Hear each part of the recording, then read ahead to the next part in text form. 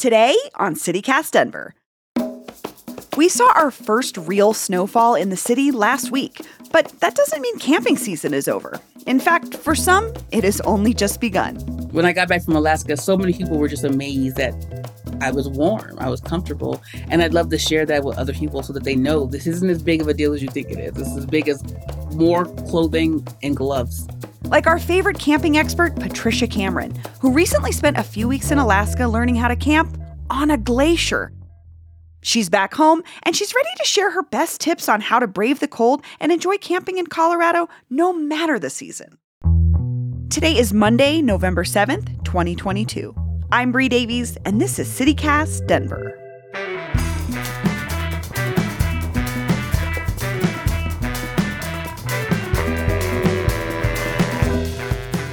Patricia Cameron, welcome back to CityCast Denver. Hi, how you doing? Good to be back. So I wanted to talk to you because the weather's finally getting colder, and I think for a lot of people this means the end to camping season, and that is not the case for you. You are a winter camper. Why? Tell me why. Why do I winter camp?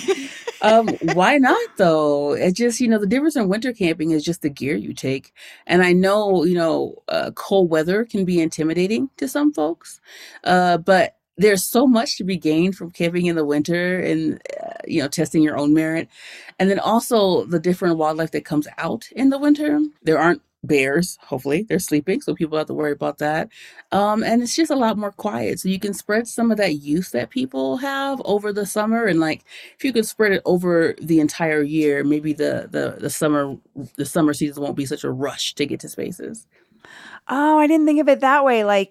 Because we've talked about this, but we've seen such an increase in people utilizing our outdoor camp, places to camp. And maybe this is a great way to sort of beat the crowds a little bit. I think so. I think if you can really enjoy winter, you won't feel that mad dash in summer. And I'm that way. If I can experience camping all 4 seasons, and that's not to take away from summer, of course. We love summer. But another thing to imagine is fires are more likely to be able to something you have at your campsite in the winter, as the fire danger is a lot less than in the summer. So maybe you can take advantage of and enjoy some of those things about camping that have become increasingly we have to be more cautious with, for sure. Right. Between the crowds and the fires, that's less of an issue in winter. And so that's one of the reasons I like it. And also, I just like the sound of winter. It's a different kind of silence. It's interesting.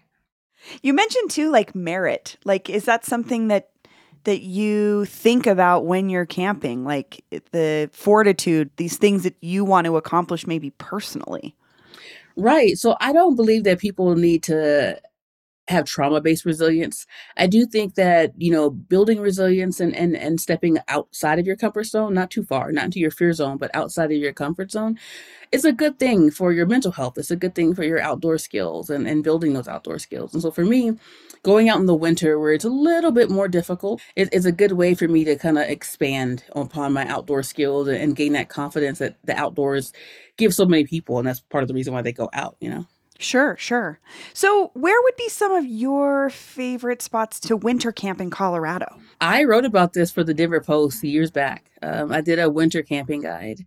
I talk about places that have established campgrounds. That's one of my favorite things to tell people to do, especially if they're new to going to winter camping. Plenty of established campgrounds remain open during the winter season. It's like 11 Mile State Park, which is one of my favorite places. And the first place I camped, it was during the winter.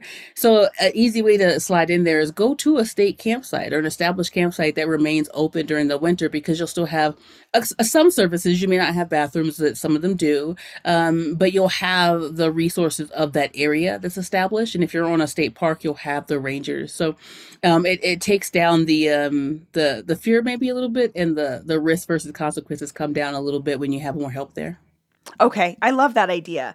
And I'm thinking about a recent story about Camp Hale, this move to make it a historic site. And for folks that aren't familiar, it's this military training base near Leadville where soldiers basically learn to not only survive in freezing temps, but fight. And I think about, camping's got to be an essential part of that. What do you think about the legacy of Camp Hale? Camp Hale is really interesting. And it's near Leadville. And anybody who spends any time in Leadville has probably seen something related to it before it became a monument. And we're pretty stoked that that's the case. I was in Alaska because I've always known about Camp Hale, kind of like peripherally, but when I was in Alaska, one of my campmates, she is really into the history of Camp Hale, and she told us about it before it became a monument. So she explained how some of those soldiers trained to scale like the Dolomites, I think it was, because they were fighting Italy, and so they did it at night. So they were mountain climbing and rock climbing at night to do like a surprise attack or kind of sneak up on them. So, like, if you're going to train in a place to do that, Leadville's a great place. And so, the legacy of those soldiers, I'm glad it's a monument, and I'm glad Leadville gets kind of like some of that love. So, you mentioned this trip to Alaska, and you camped on a glacier in Alaska, right? Yeah, that's what we did. Yeah, no big deal, just camping on a glacier.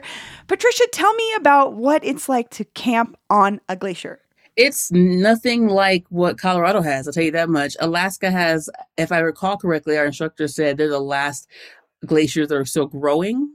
And so Alaska, and the mountains over there are a little bit younger. Like as you go west, they get younger.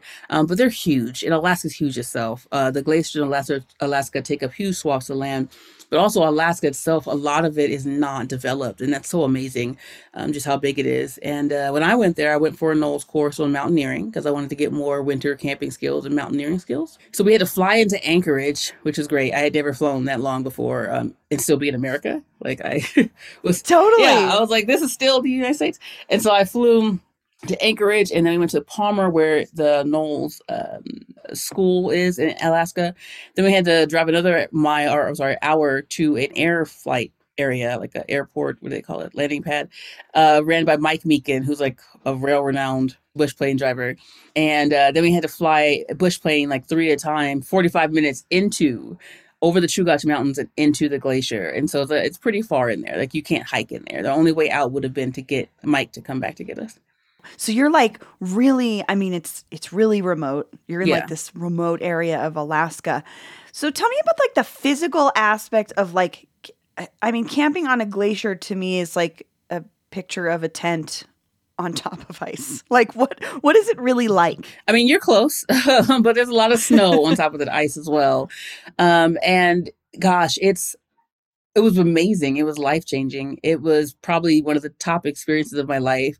Like I used to say the Colorado Trail was second to me giving birth to my son, and I think Alaska might have like slid in there just because of how amazing it was. But living on a glacier for 2 weeks, we didn't have any outside contact. The only outside contact we could have had was through the sat phone when they called Mike to see what the weather was looking like, in terms of him coming in and out. There wasn't a lot of green because of the glacier, of course. A lot of rocks, the moraines, like the median moraines and the lateral moraines. And occasionally we saw a bird, but those birds were probably lost. I'm not sure if they made it out. And we saw 1 or 2 insects, but it was just devoid of like life, quote unquote. Even though the glacier is very much alive and moving, and you could constantly you'd hear some creaking sometimes from the glacier. You'd look up and see an avalanche on either side of you. We call it avalanche TV. Like you just be sitting there and you hear a rumble and an avalanche would like fall down on either side of you. It was remarkable. Did that scare you? They can't reach you, so it's fine. It was just cool to watch. Okay. Yeah. They pick places on the glacier based upon like where it is. Like if it's a compression zone, meaning the ice is probably not going to break apart there. We're far enough away from either sides that any avalanche from the mountains on either side of us wouldn't reach us. So it was just cool to watch. You're really not selling me on this. It sounds like torture. I wish I was selling you because it's amazing. Like it was so much fun. It's just I'm just talking about the differences in life, and it meant a lot to me because I think we spend so much of our life on autopilot, especially since like I can just walk to my bathroom and get hot or cold water. I can go to my kitchen and start, a meal, get something boiling. I can run outside and check anything. I can check the weather on my phone, like XYZ. Getting to my bed is as simple as getting into my bed. What I liked about it is it really gives you an idea of, how much more we're capable of and what our lives look like, inside of houses, which are fine too. Like I'm not one of those people who just say we should all live in the woods. That's not always the case. But it does give you an appreciation for the fact that everything I did required multiple steps. And most of those steps, my life kind of depended on it, I would say. And that's a jump in faith that I don't think we do a lot anymore.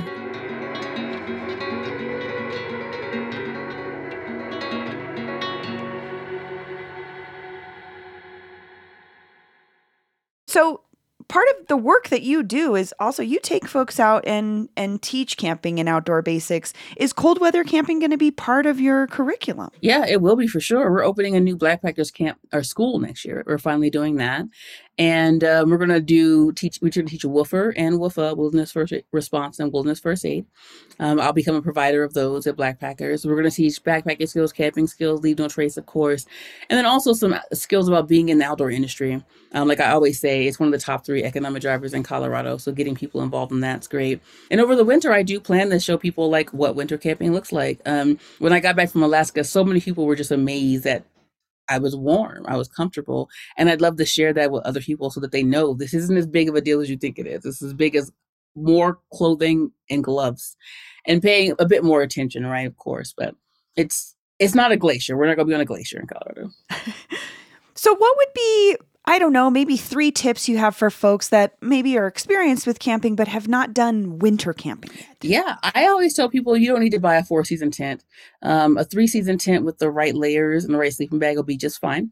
If you're going to be going out there in inclement weather, don't, especially if you're brand new. And in those cases, you would need a 4-season tent. But I would recommend people starting out to go out there when it's snowing. That's fine. Probably not a blizzard or high wind. But a 3-season tent will be fine. And that's what people take typically out in summer. Doing jumping jacks before you get into your sleeping bag because you want to get in your sleeping bag warm. Sleeping bags do the best at keeping things warm as opposed to generating heat. So do some jumping bags. While you're in there, you kick your legs a little bit. I would squeeze my rear end cheeks and unsqueeze them just to get some heat from like the muscle movement. I sleep with a hood on. Sleeping with gloves won't harm you. Sleeping with shoes or socks are great. I've told people you can double sleeping bags, but you need to have one that's incredibly big to put the second one in because when you compress sleeping bags, it actually takes away its warmth and its warming power. There's 1,000 things like making yourself some hot tea at night, putting in a thermos, putting that in your tent, waking up, you'll have some hot tea to get you going. The kind of things like that. It's not as hard as you think. It's just, it takes a lot more preparation and you have to think a few steps ahead when you're winter camping, as opposed to when you're summer camping and say you forget anything. You could forget your sleeping bag and survive summer camping most times, right? Like that's not going to happen in winter. So don't let that be the case. I love this point of not only are you like, quote, getting back to the basics or like, you know, like the basic things that are provided for us as housed people. It's just a good reminder that like we can sustain if we have to outside of those experiences. But it's also about trusting people and enjoying the moment. I love, and we always talk about like disconnecting or whatever. And I wonder like, how does that feel to, I would be terrified. Like, oh, I can't Google.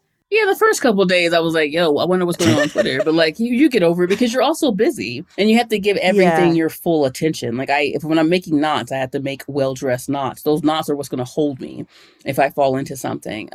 But you know, for what it's worth, I'm not in the camp that I think social media has done too much for us, except for it's just created a new part of our brain. Like our brains are very malleable. They're very elastic. We're built for this kind of stuff. I do think that having those kind of breaks where you're reminded of life outside of it, because it seems like we like to think that social media has made the world smaller by giving us so much access to it. And I think that is not the case. I think it's made it so big that can cause a lot of anxiety. And then when you go to Alaska and you're in this small perimeter with people, and you're in this area that looks as big as you can have ever seen, it's actually much smaller there. And that's a different version of like connecting that, you know, social media does its way, but this is a different way. So I as you know me, I'm on both. Well, Patricia Cameron, thank you so much. Anytime, Bree. It's always good to talk to you. Looking forward to next month. And here's what else Denverites are talking about. A 100-car pileup. You heard me, a 100-car pileup on 6th Avenue in Calumet stopped traffic across the city center Friday as the first snow fell on the Mile High. According to Denverite, injuries were minor and no fatalities were reported as of this recording. While no official cause of the crash has been determined, the Department of Transportation and Infrastructure said the road had not been treated with de-icer prior to snowfall. And finally, Election Day is tomorrow. If you haven't filled out your ballot, now's the time. Or you can visit one of the dozens of polling places across the city and vote in person tomorrow, November 8th. I'll drop a link in the show notes if you're still looking for a ballot box or your polling place. That's all for today here on CityCast Denver. If you enjoyed the show, why not take a minute to tell everyone at REI about us? Rate the show wherever you get your podcasts and subscribe to our morning newsletter, Hey Denver, by texting Denver to 66866. We'll be back tomorrow morning with more news from around the city. Bye-bye.